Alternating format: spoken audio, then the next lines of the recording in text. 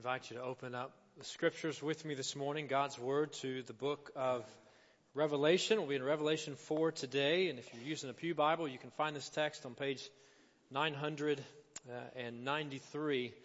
Today we do begin a new series from the book of Revelation, a series titled Christ the Center. So we take note that Christ is the center of human history and of God's plans for people, the center of all creation, the center of the universe. Well, 2019 is here. 2018 came and went for some, faster than for others, but the beginning of a new year is a good time to consider where we've come from and where we're going. A time to consider vision, a time to adjust or renew our perspective, a time to commit or recommit, a time to look and to listen, to hear and respond to the Lord.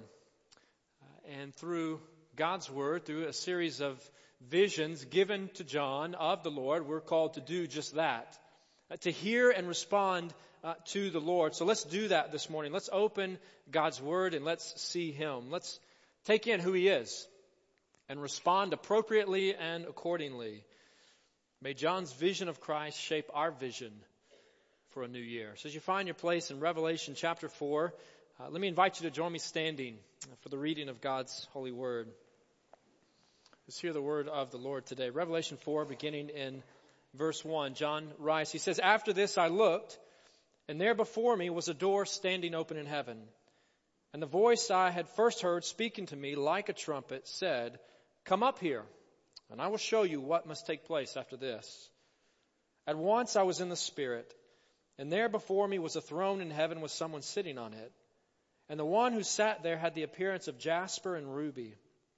A rainbow that shone like an emerald encircled the throne. Surrounding the throne were 24 other thrones, and seated on them were 24 elders. They were dressed in white and had crowns of gold on their heads. From the throne came flashes of lightning, rumblings, and peals of thunder. In front of the throne 7 lamps were blazing. These are the 7 spirits of God. Also in front of the throne there was what looked like a sea of glass, clear as crystal. In the center, around the throne, were 4 living creatures, and they were covered with eyes in front and in back. The first living creature was like a lion, the second was like an ox, the third had a face like a man, the fourth was like a flying eagle. Each of the 4 living creatures had 6 wings and was covered with eyes all around, even under their wings. Day and night they never stopped saying, 'Holy, holy, holy is the Lord God Almighty, who was and is to come.'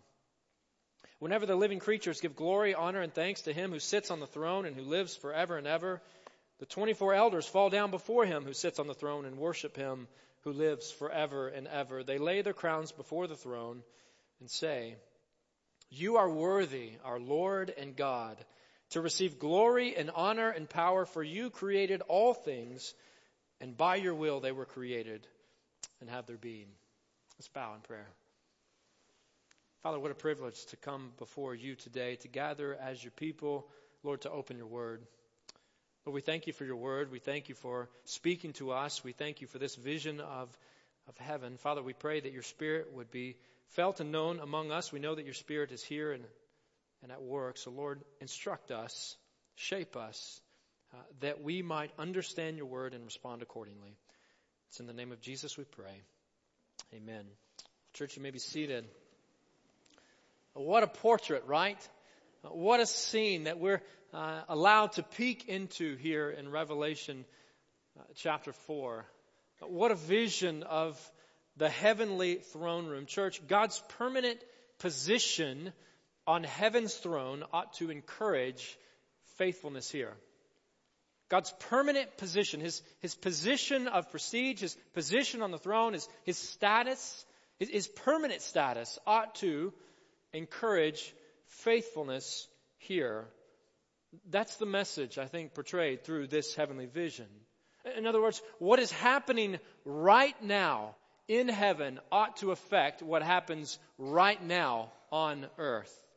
The one who sits on the throne of heaven is also sovereign over the affairs of the earth. And seeing him, encountering him, hearing from him, ought to adjust our perspective and inform the way that we live. So what we have here is this heavenly throne room scene, a vision given to John of God on heaven's throne. And it's not the only vision like this in God's Word. There are other visions or images in God's Word of people encountering the glory and the presence of God. One comes from the book of Exodus.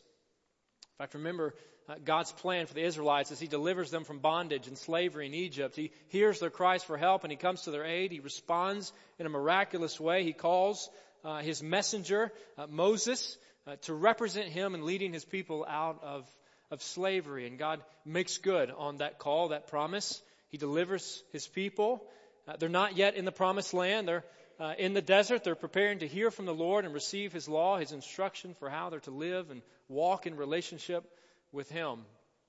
So God gives Moses some instructions in Exodus chapter 19, telling him to gather the people together, to gather them at the foot of Mount Sinai, because God's going to make His glory known. He's going to come down so that they trust Him, so that they trust God's messenger, Moses. And so Moses does that. He instructs the people to wash their clothes and to get ready, because the Lord is coming down.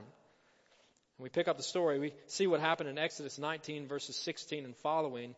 We read, on the morning of the third day, there was thunder and lightning, and a thick cloud over the mountain, and a very loud trumpet blast. Everyone in the camp trembled. Then Moses led the people out of the camp to meet with God, and they stood at the foot of the mountain. Mount Sinai was covered with smoke, because the Lord descended on it in fire. The smoke billowed up from it like smoke from a furnace, and the whole mountain trembled violently. As the sound of the trumpet grew louder and louder, Moses spoke, and the voice of God answered him. What a scene. And so God's glory appeared. God made Himself known, and the people responded. They responded by trembling. Even the mountain trembled. People trembled. And they trusted Him.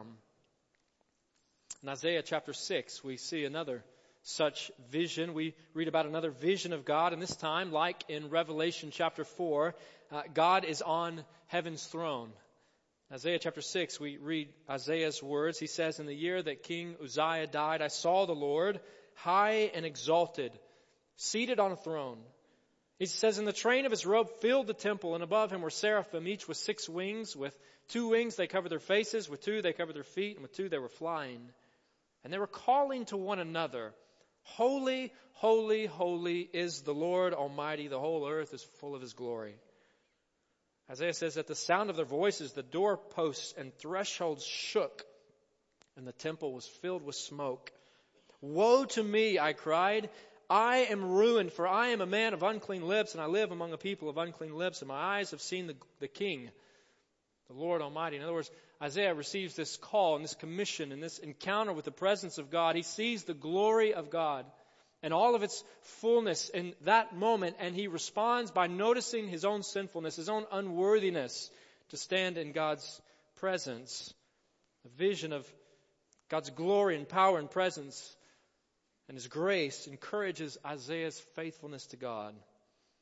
Prophet Ezekiel receives a similar vision, another overwhelming vision, encounter of God's glory and presence. Ezekiel chapter 1, verses 27 and 28. Ezekiel says, I saw that from what appeared to be his waist up, he looked like glowing metal, as if full of fire. And that from there down he looked like fire, and brilliant light surrounded him. Like the appearance of a rainbow in the clouds on a rainy day, so was the radiance around him. This was the appearance of the likeness and the glory of the Lord. When I saw it, I fell face down, and I heard the voice of one speaking. So most likely, John's original audience, his first century audience in the book of Revelation, would have been familiar with these and other apocalyptic type texts. And so his in the Spirit vision, recorded in Revelation chapter 4, wouldn't have seemed quite so outlandish as it does to us. And certainly it's out there. It's meant to be out there. It's meant to capture and captivate attention. But those that were familiar with the Scriptures would have recalled texts like these. Revelation means apocalypse and refers to a type of intense prophecy that includes images of fantasy. And I don't use that tongue-in-cheek. I don't mean things that are not real. These are visions from the Lord given to John, but I mean things that are otherworldly, things that are not found in this world. Images such as those, written during a time of crisis to assure God's people that He will intervene and establish His kingdom. And so here John is given a vision for the church's benefit, for our benefit, and for our encouragement. I think I've said before, and I will probably say it again, that Revelation is not primarily given to provide a detailed chronological map of future events. Now, that's often what we want it to be. There's some who certainly want to read it that way, but I don't think that's the plain reading of the text. It's sort of like looking at an abstract painting and trying to make it into a treasure map. We've got to understand the purpose of the book, the intent of the book, and in its original setting. It would have been read all at once, all together in a worship gathering before the church like this. In fact, what must take place after this of verse 1 does not necessarily mean that chapters 4 and following are strictly about future events. This vision was as much for the first century church as it is for the 21st century church, describing, yes, end-time events or eschatological events, meaning what has and what is and what will take place between the two advents, or the two comings of our Lord Jesus Christ. And so I say all that to say this. Let's not be too quick to bring some preconceived ideas or some popular end times view and transpose it on top of the text. Let's hear the text. Let's hear God's Word.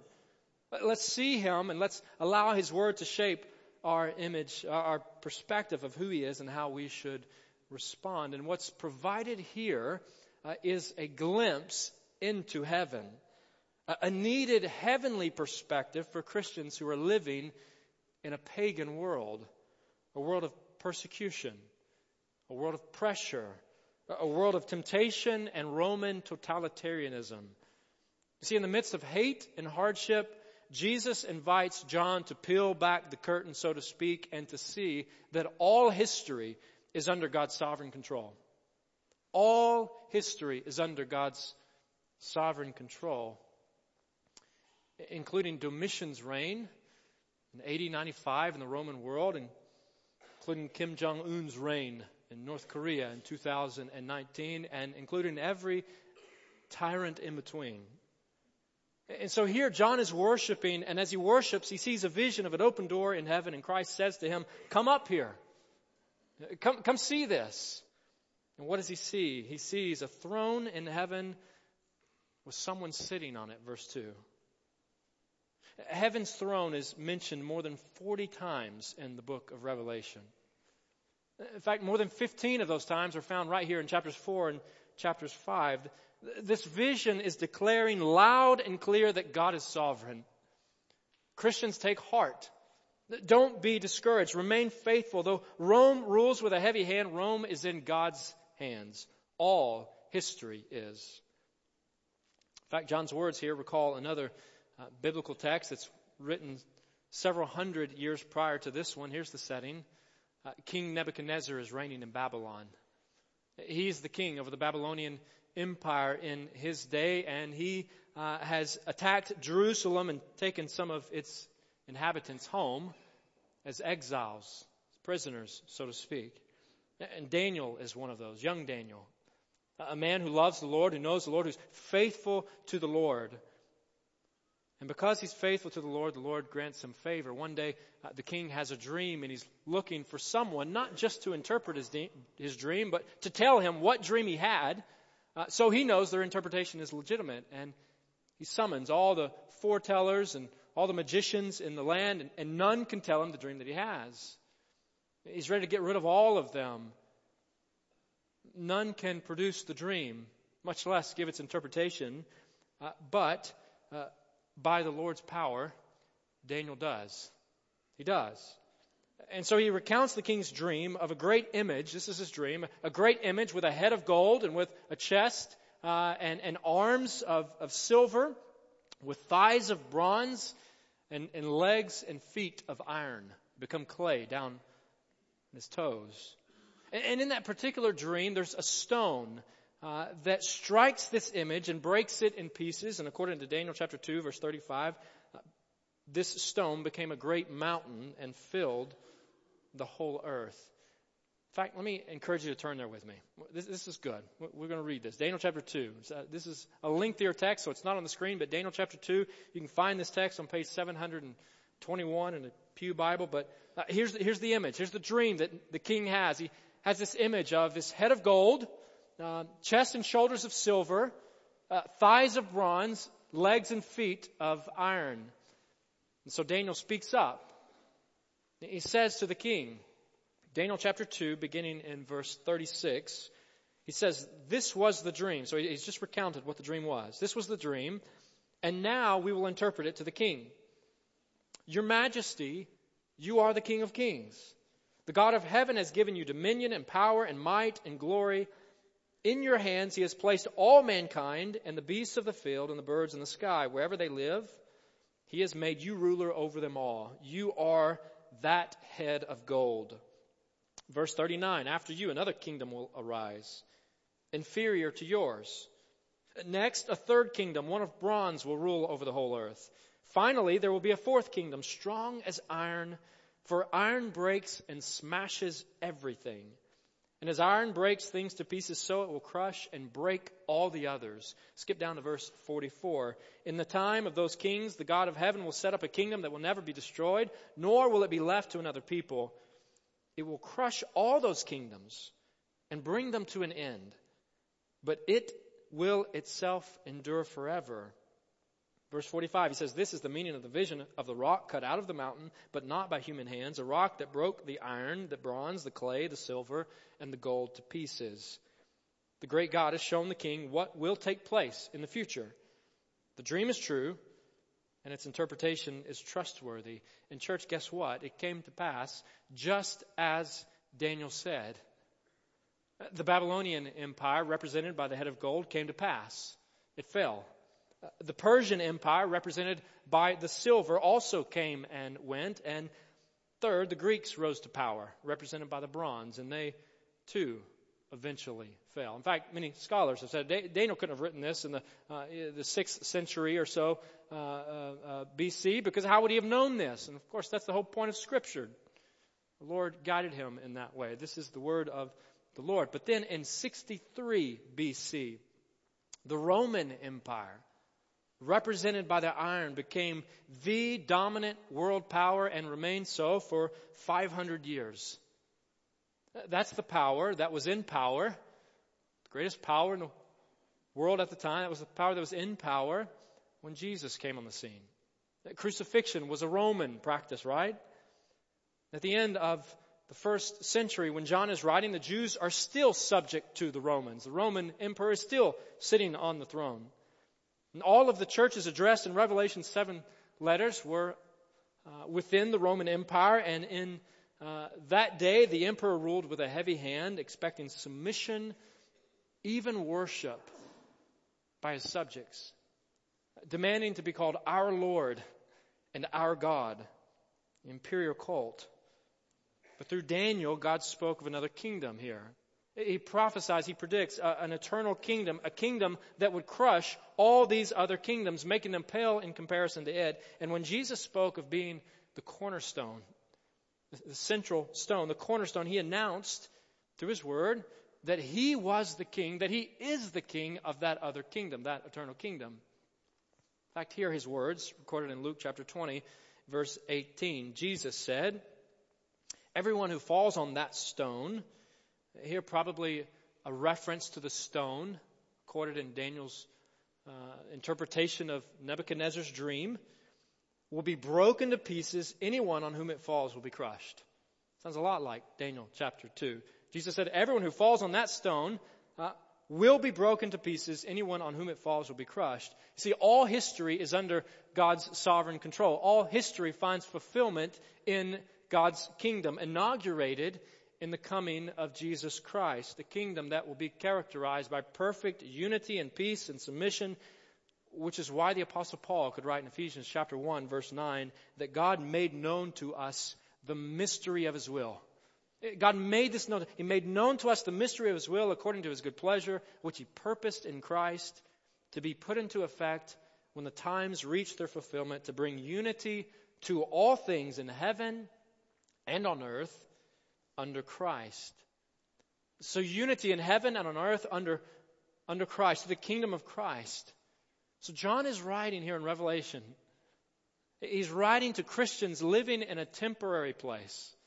A temporary home filled with idolatry and immorality and emperor worship and economic suppression, facing persecution and pressure to compromise. And he's saying to them, trust the Lord's timing and plans.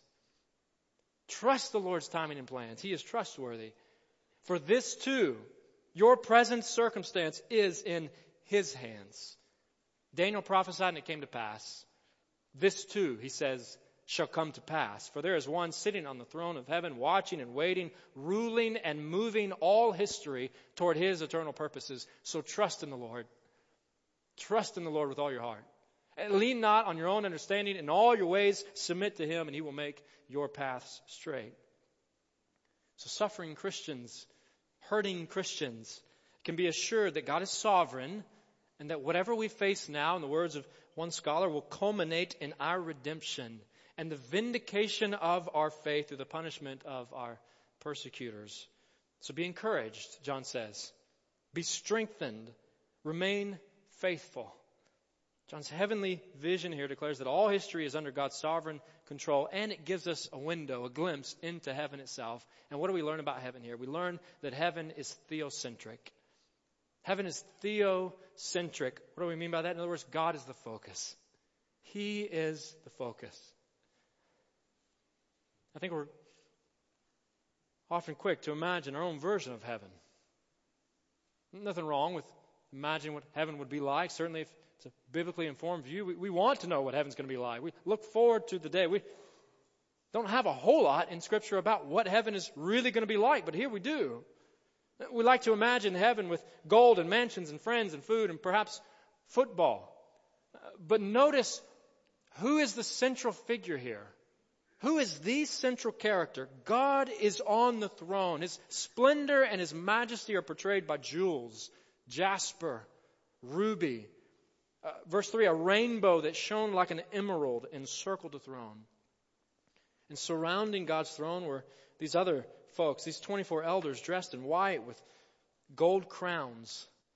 In verse 6, in the center around the throne were 4 living creatures. Of course, preachers and teachers, many are often quick to identify these figures, and nothing wrong with that, but that's really not the point here. That's not the central focus. The living creatures recall biblical descriptions of the seraphim, like we read earlier from Isaiah chapter 6, and the cherubim, heavenly creatures, or exalted angels. Many folks think the 24 elders are angels or representing angels around the throne. I tend to think perhaps they're representative of the church, of believers. 12 Old Testament tribes, 12 New Testament apostles. 12 is a significant number in God's Word, significant number in the book of Revelation for God's people.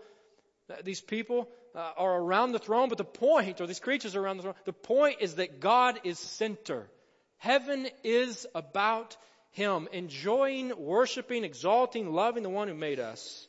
And the best way then that we can prepare for heaven is by learning to love God. Love God. Love the Lord your God with all your heart, with all your soul, with all your mind, and with all your strength.